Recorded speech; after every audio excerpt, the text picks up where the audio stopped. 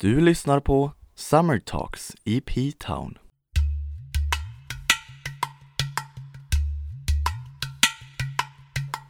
Summer Talks i P-Town är möjligt tack vare omtänksamma sponsorföretag. Det här avsnittet sponsras av Norrland Event och Konsult. Tack!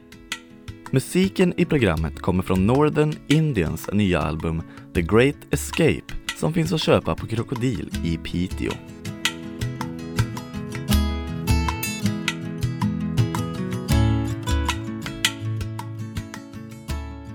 Gå inte där, för där finns ormar. Så minns jag att min stora syster sa om en plats som låg längs vägen upp till huset där vi bodde. Hon pekade på en hög med sammanfösta stenar och tanken på ormar isade i mitt sinne. Och den här platsen kom att bli en sträcka på vägen där jag alltid sprang. Jag sprang förbi så fort som mina ben kunde förmå och i mitt medvetande så sprang jag en hel evighet.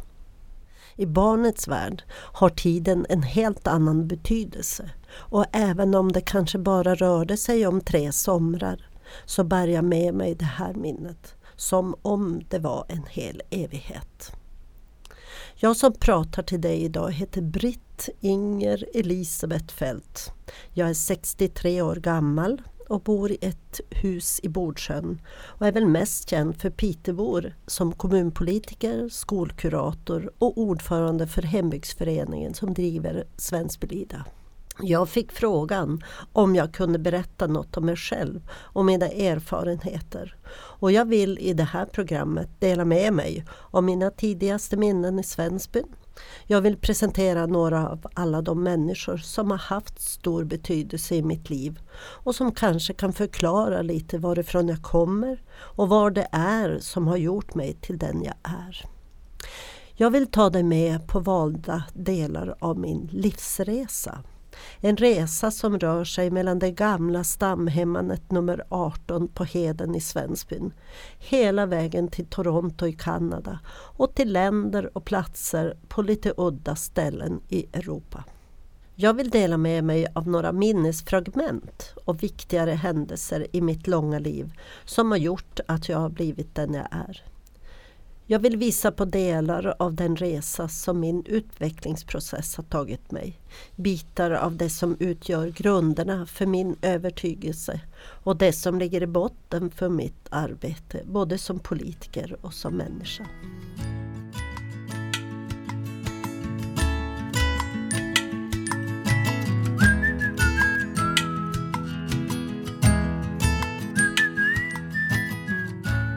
Mina allra tidigaste minnen har jag från Samhällsgården på Heden i Svensbyn.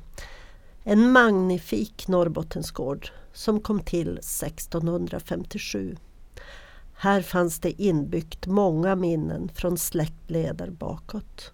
Min mamma och pappa flyttade dit alldeles i början på 1950-talet.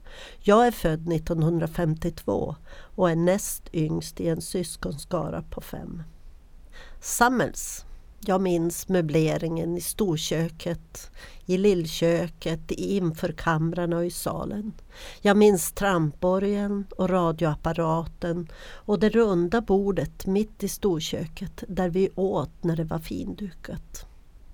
Jag minns kallvindan och trappskrubben och den målade masonitväggen i farstun där stora systrarna spelade boll. Jag kan känna lukten av morgonbrasan från järnspisen i lillköket. Och jag kan känna lukten och smaken från slätbullarna som mamma förvarade i den röda kanistern. Då drack alla kaffe på morgonen och åt rejäl frukost först vid 9, halv 10 någonting. Så kaffe och ett par skivor slätbullar, det har varit mina första morgonrutiner. För barn hänger minnena löst ihop som gamla bokmärken ungefär i ett häfte. Men fogar man dem ihop så skapar de en helhet och ett sammanhang som så småningom växer ihop till en barndom och en uppväxtgrund. Pappa var hemvärnsman och uppe på kallvinden fanns det en tjock uniform, en hjälm och ett stort gevär. Där uppe luktade det speciellt. Han hade också en kronhäst som användes i jordbruket. Brunte var pappas stora bruna arbetskamrat som han behövde för att kunna klara av arbetet på åkrarna och i skogen. I lagen fanns kor och kalvar och vi hade också en och annan gris. Om somrarna släpptes korna ut på skogsbete och jag minns hur mamma ställde sig på ladugårdsbacken om kvällarna och ropade hem dem. Kossöten, hoade hon. Och då kom de springande för att bli mjölkade. I mitt minne så var det alltid varmt de där sommarkvällarna. Jag har alltid varit rädd för kor och jag minns bara hur jag stod där tryckt mot ladugårdsdörren för att de inte skulle vifta till mig med sina långa svansar. Och jag tyckte att mamma var modig som satte sig in till korna. Tvättade av spenarna och strök dem över djuret innan hon satte igång att mjölka dem för hand. Jag minns ljudet av mjölkstrålen när den sprutade mot kanten i mjölkstäven. Det fräste liksom. Mamma hade hilka över sitt korpsvarta hår och hon tryckte huvudet lugnande mot kons mage. Det uppstod en innerlig närhet mellan dem i rörelsen när hon mjölkade. Jag minns knappt några vintrar utan bara somrarna som doftade höbärgning, nässlor i solsken och potatisblast. Jag minns kärrvioler och åkerbärsblommor på dikeskanterna och dammet i höladerna då vi barn skulle vara med och trampa ihop det bärgade torra höet. Och så minns jag de där evighetslånga fårorna i potatislandet. Och tänk, jag har kvar ärret på vänster lillfinger där jag skar mig djupt på en morakniv som min bror hade satt fast på broräcket. Jag minns hundkojan som jag brukade gömma mig i, men däremot har jag glömt namnet på hunden. Och så minns jag naturligtvis utedasset med hål för många. Och av någon besynnerlig anledning så minns jag hur häbbret såg ut underifrån. Sådana här minnesfragment kan svepa förbi mig i mitt medvetande nu och då. Och jag antar att de utgör någon sorts känslomässigt ryggstöd som jag kan luta mig emot då jag behöver veta vem jag är och vilka rötter jag har. Jag minns också kvällarna då farbror Gustav och pappa satt med ritningar och var djupt försjunkna i dem. De pratade ledstänger och fönster och en liten tös som mig hade ingen framgång med att få uppmärksamhet från någon av dem. Men det blev inget av det planerade bygget av ett nytt modernt bostadshus till vår familj. Pappa fick en aggressiv cancer och en dag i juni då vi skulle träna på sångerna till min allra första skolavslutning så meddelade man att jag skulle få gå hem efter träningen, för då hade min pappa dött. Han låg där i telefonkammaren, min farmor var där och så kom släktingarna från Luleå. Han var så fin i svart kostym och fint kammad och i hans händer höll han en bukett liljekonvaljer som faste Beda hade haft med sig. Vi sjöng Trygga rekan tillsammans och han fick åka i en kista med en stor bil till kapellet i Öjebyn. Vi andra åkte i bilkortege efter den stora bilen. Och jag minns att äppelträden blommade den dagen.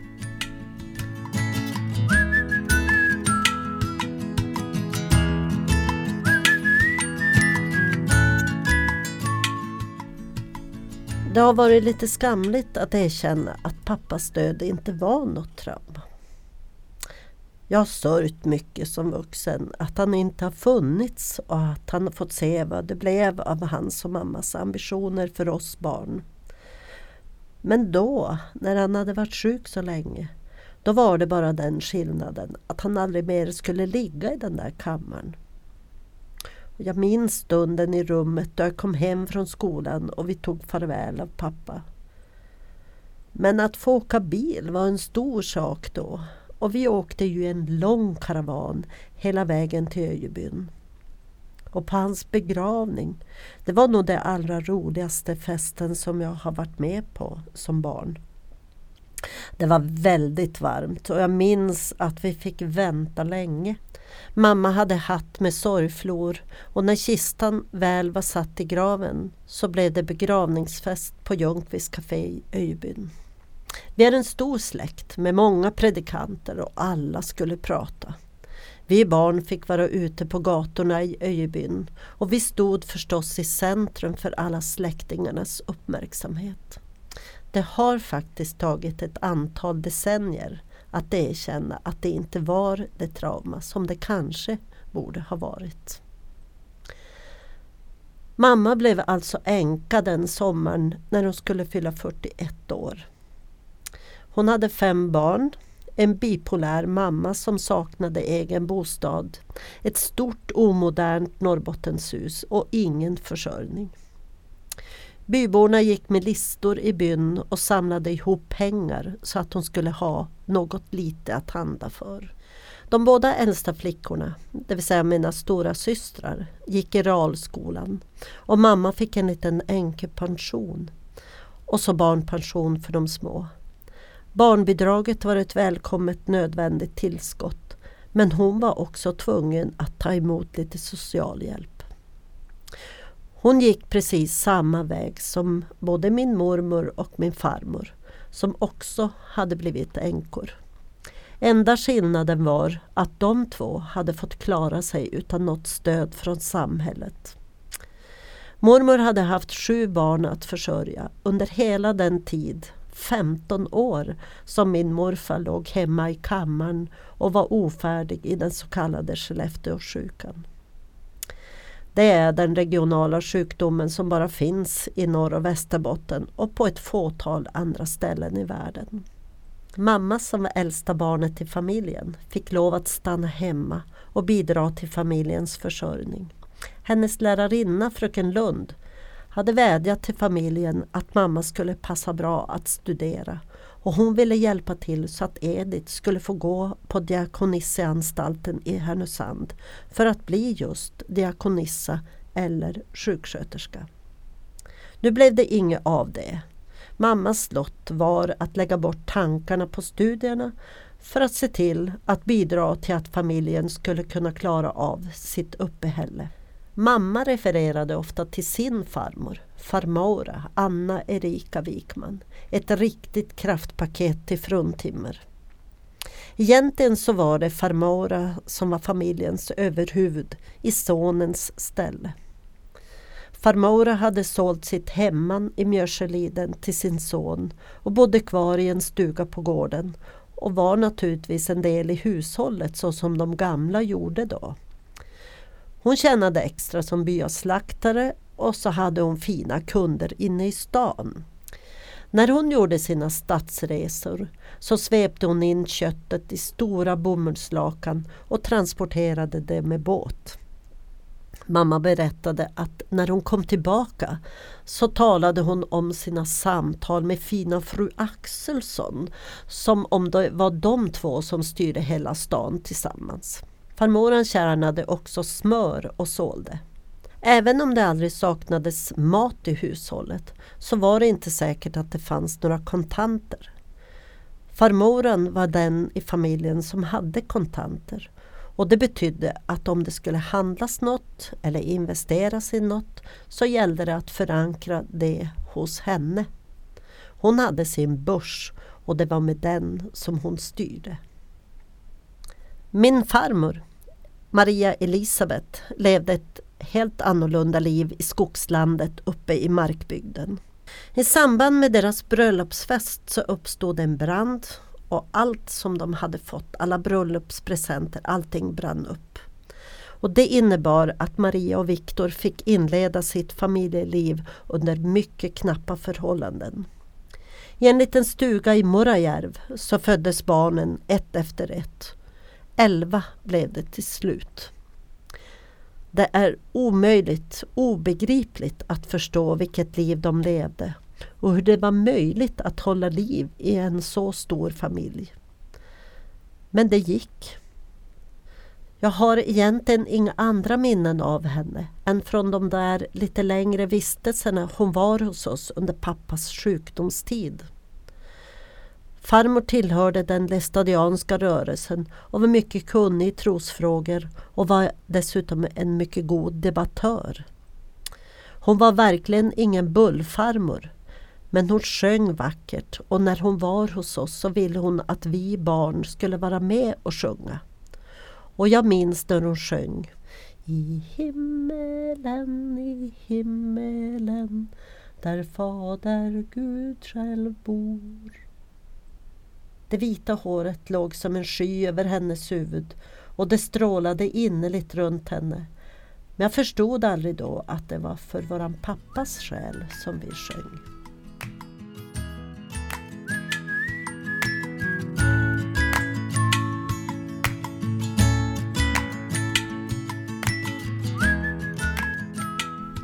Men den som kom att bli min riktiga förebild, det var naturligtvis min mamma.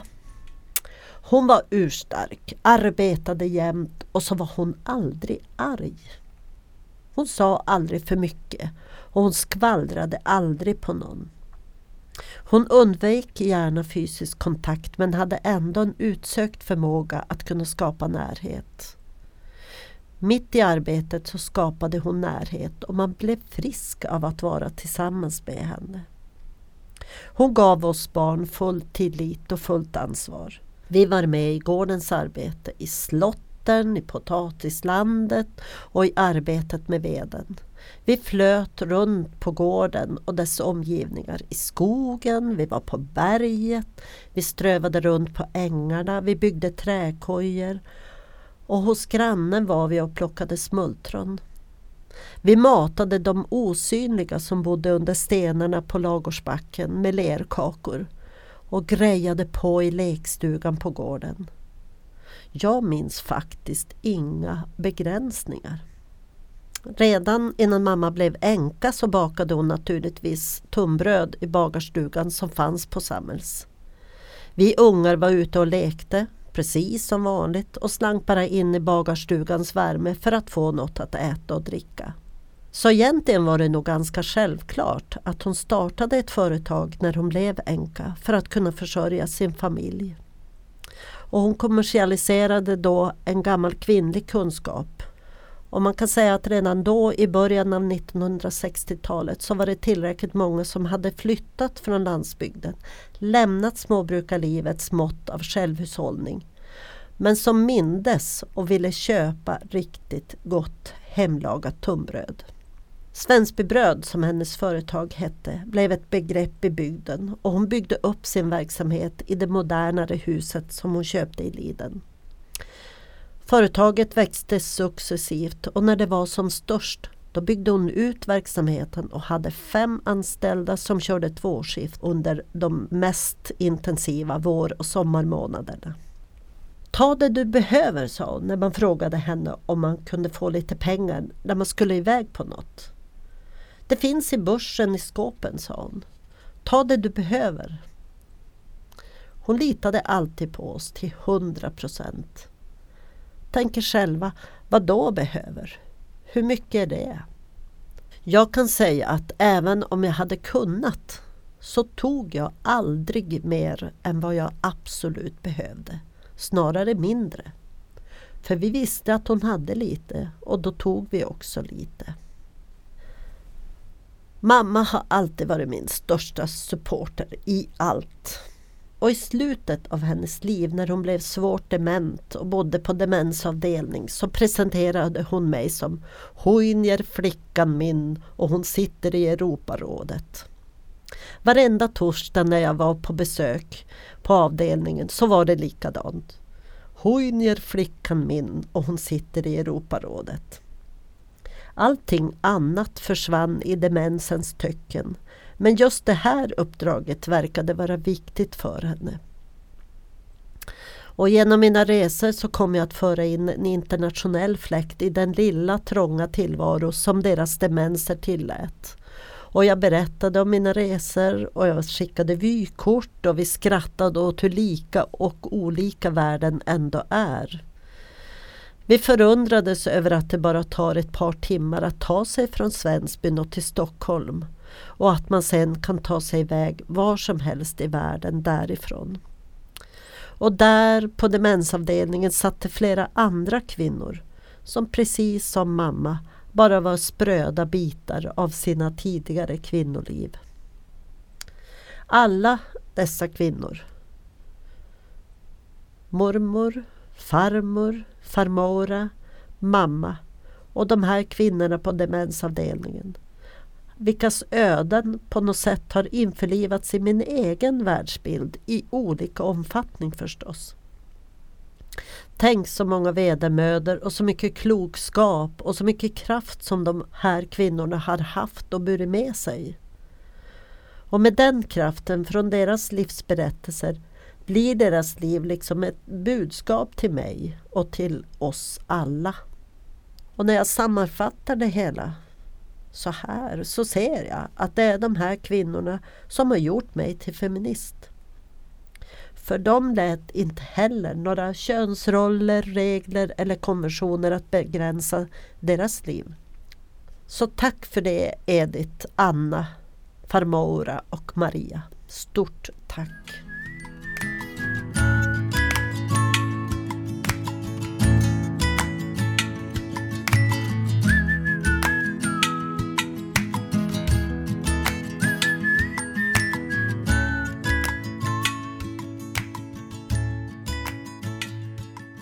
I augusti 1985 så satte vi oss hela familjen på flyget och drog iväg till Toronto i Kanada för ett år som utbytesstudenter. Hej och hå, iväg bara sådär. Både jag och min man läste vid universitetet i Umeå och vi antog ett erbjudande att vara första försöksstudenter i det internationella utbytesprogram som startades då. Jag var 33 år, jag hade en 13-årig dotter och en rullstolsburen man. Och jag kan lova att det blev en minst sagt lärorik tid som invandrare i ett land som i princip ju bara består av invandrare. Toronto var en kulturell smältdegel som våra liv blandades i. I dotterns junior high school fanns 42 olika nationaliteter. Och själv trängdes jag i hissar där man kunde höra 4-5 olika språk pratas samtidigt. Jag delade kurser och studentliv med kineser, afrikaner, italienare, burmeser, tyskar, amerikaner, costaricaner, venezolaner, thailändare, you name it. Alla möjliga nationaliteter. Och så var vi 6 svenskar. Det var forskarstudenterna Alf och Kiki som studerat några år vid York och som såg till att allt det där praktiska fixades för oss. Och så var det vi 3 i familjen och så var det Ylva från Graninge som också var utbytesstudent. Vi 6. Det var vi som utgjorde den lilla svensk kolonin där på York, ibland 40 000 andra studenter. I mitt studieprogram ingick 4 spännande kurser och en av dem handlade om hur människors personlighet formas i olika sociala kontext. Det var otroligt spännande och vilken intressant kurs och en jätteduktig professor som heter John Allert. All teori som man förmedlade i den kursen, det levde jag. Jag förstod det inte först, men så småningom så klarnade det ju att allt det jag gick igenom, allt det som hände mig, det var också momenten i den kursen. Och egentligen så var väl inte det så svårt att begripa heller. Jag hade ju lämnat Sverige med en personlighet som jag hade fått med mig hemifrån. Jag skulle leva ett år i ett land som visserligen betraktas att höra till ungefär samma politiska sfär och kultur, men som ändå inte är Sverige, utan det visade sig finnas i ett alldeles eget kulturellt sammanhang. Och så fort vi satte ner våra fötter på kanadensisk mark så startade den här påverkans- och förändringsprocessen. Och även om våra 2 länder är rätt så lika så var det mycket, mycket större skillnader än vad jag trodde. Och även om jag förstod allt som sades på ett plan så var det ändå mängder av saker som jag inte begrep. Och det här tog tid och jag fattade inte varför jag inte förstod. Vilka var egentligen de där The Nelson Family som kanadensarna kände igen, nickade åt och förstod precis varför lärarna hänvisade till just dem? Men inte jag. Och varför skrattade kanadensarna åt dem medan de inte skrattade något enda åt sånt som jag tyckte var roligt? Och det tog ett tag att se att satsmelodi och tonläge och allt sånt där fick ordens betydelse att förändras. Det visade sig vara likadant för min man och även om det inte var lika viktigt för honom så var vi frustrerade båda två. Och vi var definitivt inte i fas med det som hände runt omkring oss. I efterhand så vill jag skicka ett stort tack till Alf och Kikki för att vi kunde ha just dem som bollplank där och då. De hjälpte oss att brottas med en mängd frågor och utan de två så vet jag inte hur det skulle ha gått riktigt. Där var jag, mitt i en pressad studiesituation där alla mina referenspunkter var svenska.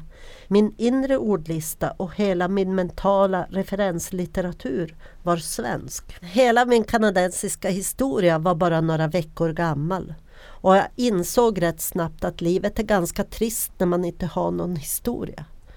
För det blir rätt torftigt att bara prata om det som nyss har skett. Så att referera till tidigare erfarenheter, det gick liksom inte.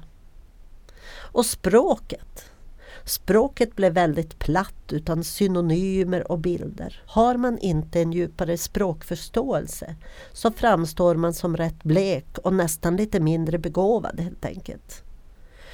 Det jag ville säga passade inte för den mängd engelska som jag hade tillgång till. Och det här gjorde mig oerhört frustrerad och utanför. För jag hörde att det jag sa inte var det jag menade att säga. Inte fullt ut. I de 2 stora föreläsningsgrupperna som jag tillhörde så gick det lätt att försvinna i mängden. Men i de 2 mindre så blev det omöjligt. Och framförallt i den ena av dem så gjorde jag mig fullständigt obegriplig. I den kursen hade jag en professor som hade Sveriges offentliga sjukvård som någon sorts utopi för sitt budskap. Och det var jätteintressant att höra en utlänning analysera och utveckla sina tankar på det som jag kände till så väl.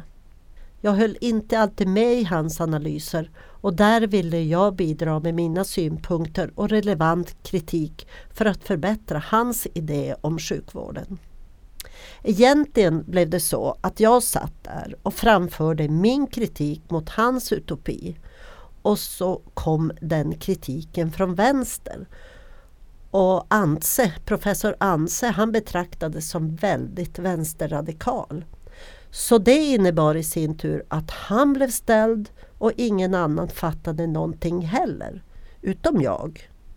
Så reaktionerna på mina inlägg blev först en mycket pinsam tystnad. Och sen slutade folk ge respons på det jag sa överhuvudtaget. Och resultatet blev att jag liksom blev både tyst och osynlig. Nu ingår det ju liksom inte i min självbild att inte synas. Så jag var tvungen att lösa det på något sätt.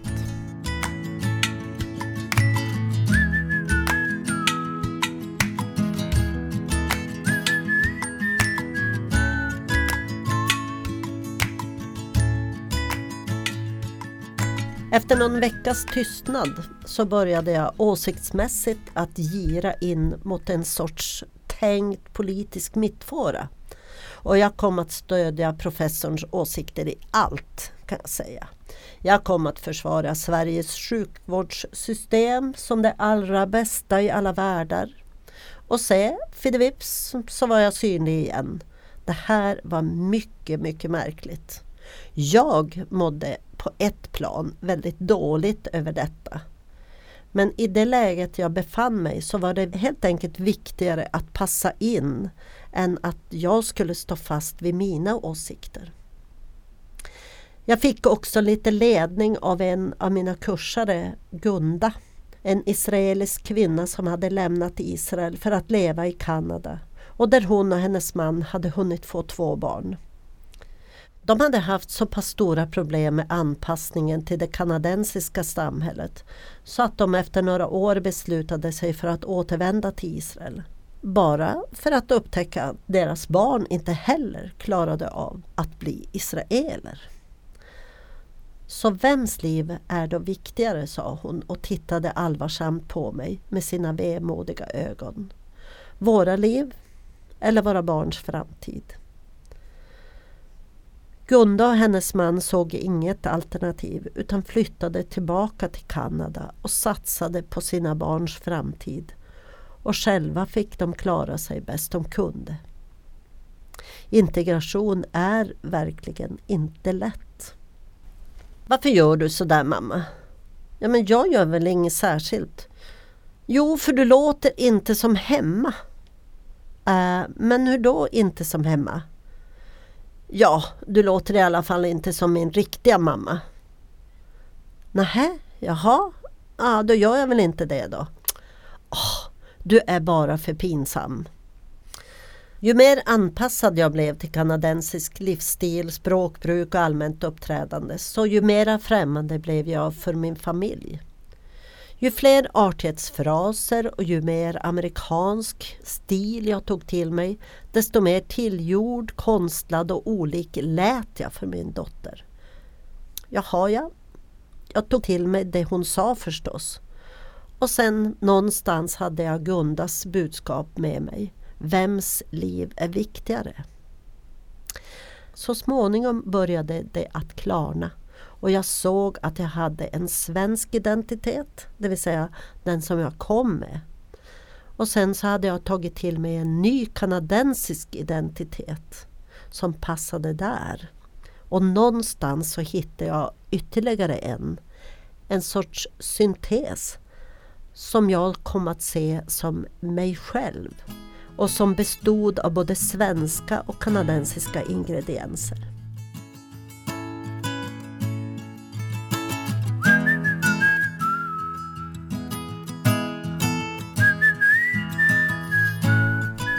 –1986 var det året som präglades av 2 stora händelser. Dels var det Palmemordet och så Tjernobyl-olyckan.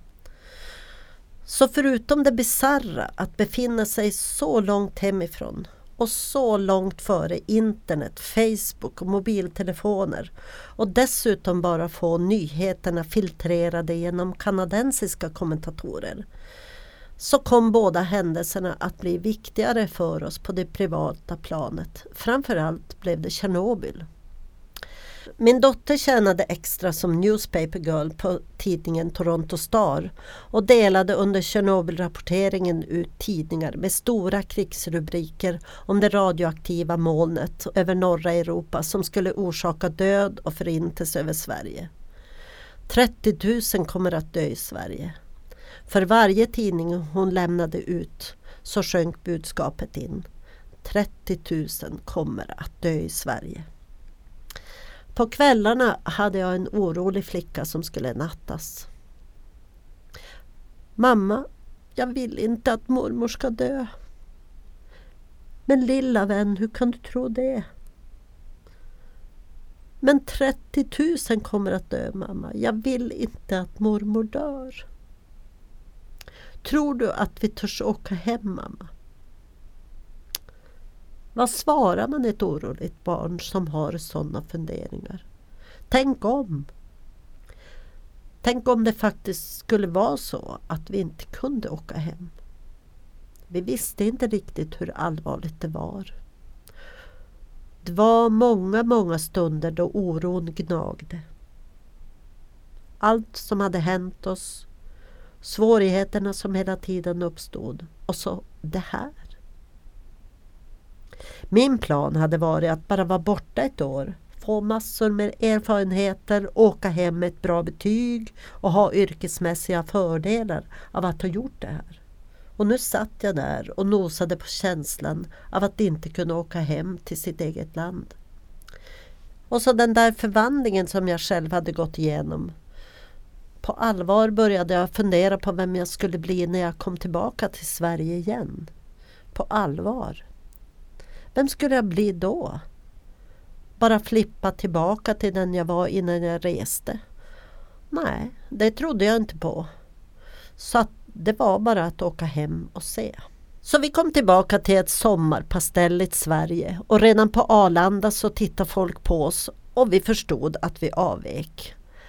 Nej, vi hade inget ljusblått, rosa, turkosgult på oss som alla andra svenskar har på sommaren. Nej, svart och vitt, stora mönster och starka färger. Det där med pasteller, det hade jag missat.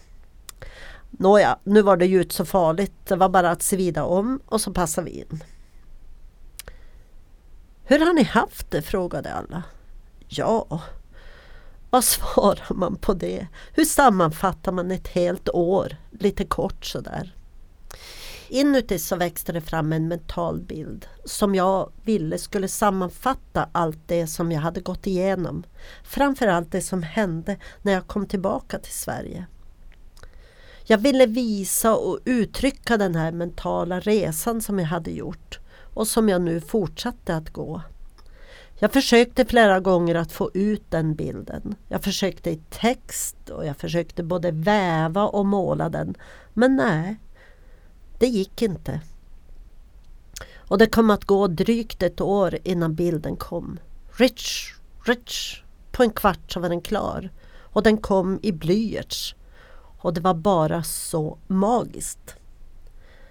Den hänger uppe i mitt vardagsrum idag. Och det är en av mina viktigare bilder. Och den visar förstås en kvinna som är alldeles naken, som är på väg ut i det okända. Luften som hon har gått igenom fylls igen där hon precis har passerat och gör att det är omöjligt att vända om. Det är svårt att se vart hon ska. Hon går på en landtunga ut mot havet och under den här landtungan ligger vassa klippstenar. Men hon går med stadig blick och kraftfull hållning. Budskapet i bilden är: det finns bara en väg och det är framåt. Livet kan inte leva baklänges och det är fullständigt livsfarligt hela tiden. Kom ihåg det. Men var inte rädd och lita på dig själv. Så jag gick vidare min väg och på den vägen är jag än.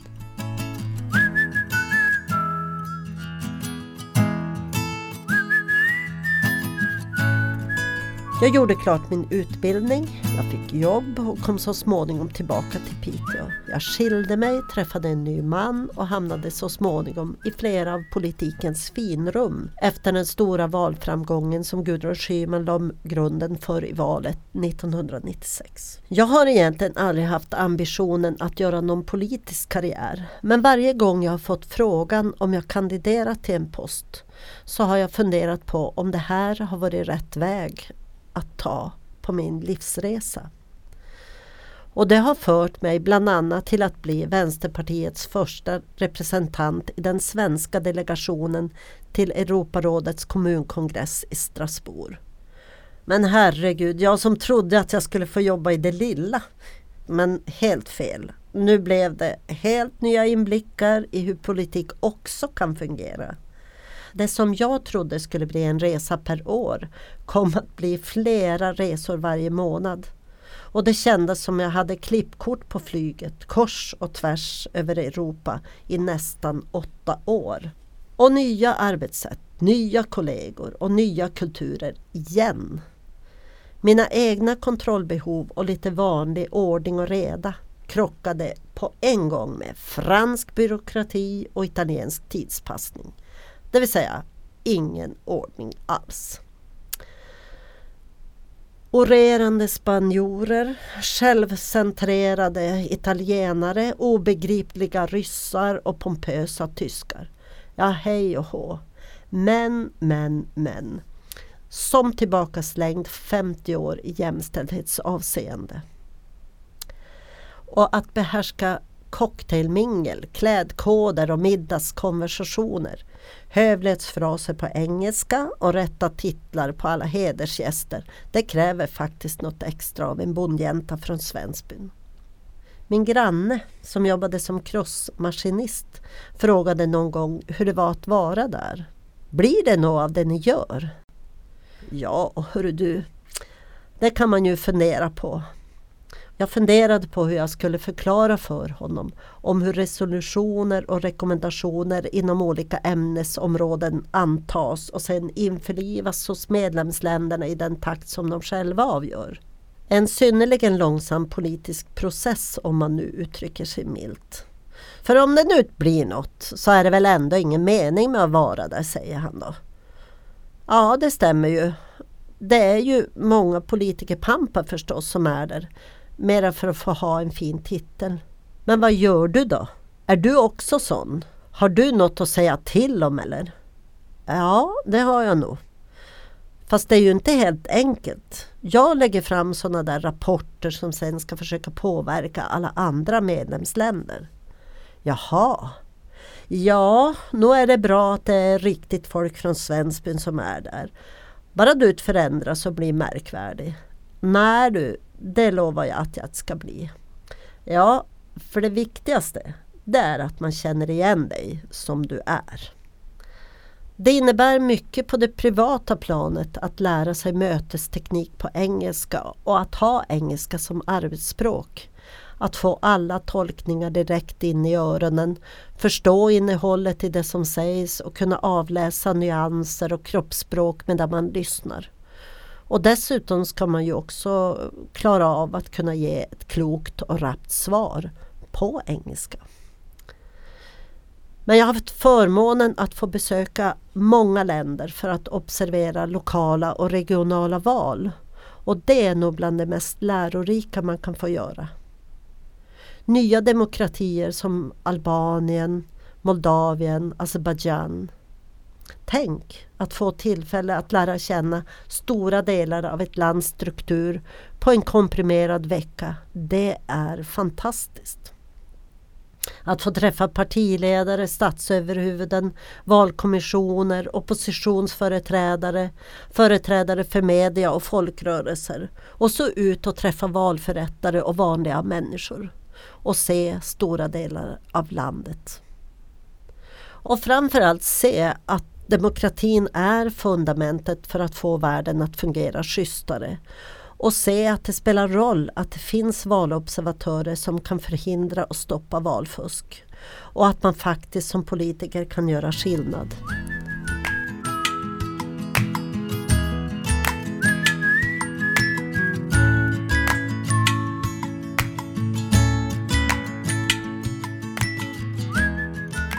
Jag minns särskilt första gången när jag var i Albanien, då vi under dagen stötte på en mycket högljudd kvinna som domderade runt i ett valdistrikt. Hon kom fram till oss och skulle överklaga något och sa till oss att ingripa. Vi förklarade lugnt och formellt att vi bara observerar och noterar och att vi skulle ta upp hennes synpunkter. Hon viftade runt med armarna och orerade, men hon lämnade aldrig något namn eller så. Och när vi sen följde röstsammanräkningen i en vallokal i staden Lushnja så satt vi tillsammans med lokala observatörer vid sidan om och följde röstsammanräkningen. Utanför den låsta porten så stod 2 polismän, precis som det skulle vara. Ingen skulle kunna komma in och ingen skulle kunna ta sig ut. Allt för att man inte skulle påverka röstsammanräkningen. Så körde det fram en bil och vi såg ett par stå utanför och dividera med polismännen. Det blev väldigt oroligt bland de lokala valobservatörerna då polismännen öppnade dörren och släppte in personerna. Vi satt kvar men kände igen kvinnan som vi hade stött på tidigare under dagen. Hon gick fram till valförrättarna och skrek upprört. Jag och min ungerske kollega, vi gick fram till valförrättarna för att höra oss för vad det handlade om. Men hon kände nog igen oss för hon vände sig om utan att säga något till oss och lämnade lokalen med buller och bång. Och allt kunde fortsätta precis som det var menat. En av de lokala observatörerna tog oss då i hand, tackade för vår närvaro och presenterade sig som en tidigare borgmästare i stan. När röstsammanräkningen var klar så bjöd han oss på café in till vårt hotell och då berättade han om hur det förra lokalvalet hade gått till. Samma kvinna hade då stormat in och ändrat på valresultatet så att hennes parti hade kommit att vinna över det parti som den gamle borgmästaren företrädde. Helt enkelt genom att byta plats på röstsiffrorna. Själv hade han fått fly till Grekland, men efter kvällens valseger så skulle han nu flytta tillbaka och fortsätta som politiker i stan. Jag har skrattat och jag har gråtit åt mängder av fantastiska upplevelser som jag fått. Jag har gråtit av lättnad över att inte ha behövt växa upp i ett land med 60% arbetslöshet, med förtryck eller systematisk och legaliserad korruption. Och flera gånger har mina tankar slängts tillbaka till både farmora och till farmor Maria när jag har sett livsmiljöerna som familjer ute i Europa fortfarande har att kämpa med. Det har tagit ont många gånger att lyssna på förtvivlade människor som saknar hopp. Och jag har varit tacksam för mitt eget land och för vår demokrati och för vår frihet. Den här milda gråten har legat med inom mig medan vi har kuskat runt med bil längs dammiga bergsvägar, i kaotisk stadstrafik och genom byar och städer. Kvinnor, barn, gamla, unga i dammiga miljöer, på leriga åkrar med hackor och spadar. Människor som lagar mat och säljer vid vägen. Som säljer goda druvor och fin frukt blandat med den värsta kemikalieblandade läsken som jag sett. Och sen alla dessa cigaretter. Alla de här känslorna har gett mig en förstärkt kraft att fortsätta arbeta för det som är basen för mitt engagemang. Respekt, rättvisa, jämlikhet och solidaritet. De orden måste betyda något i verkligheten också och inte bara finnas som tjusiga formuleringar i politiska dokument.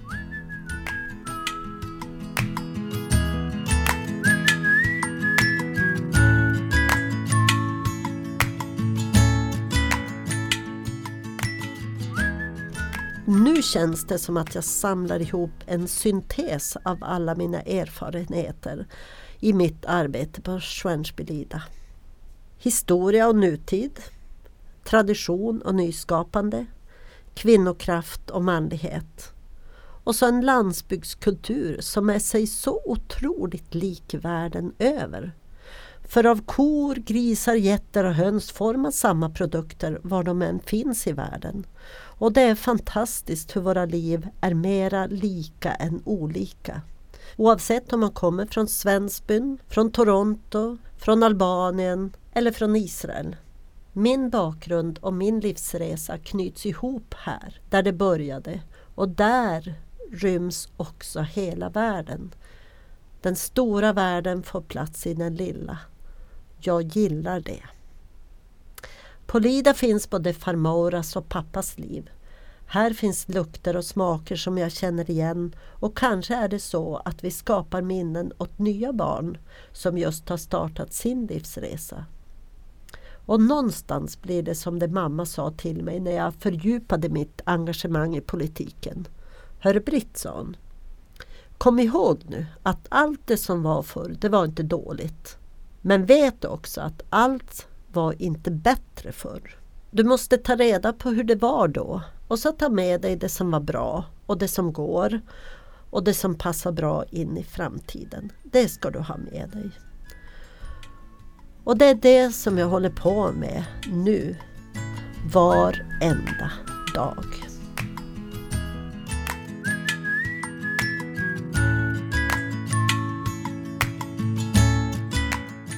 Tack för att du har lyssnat på Summer Talks i P-Town.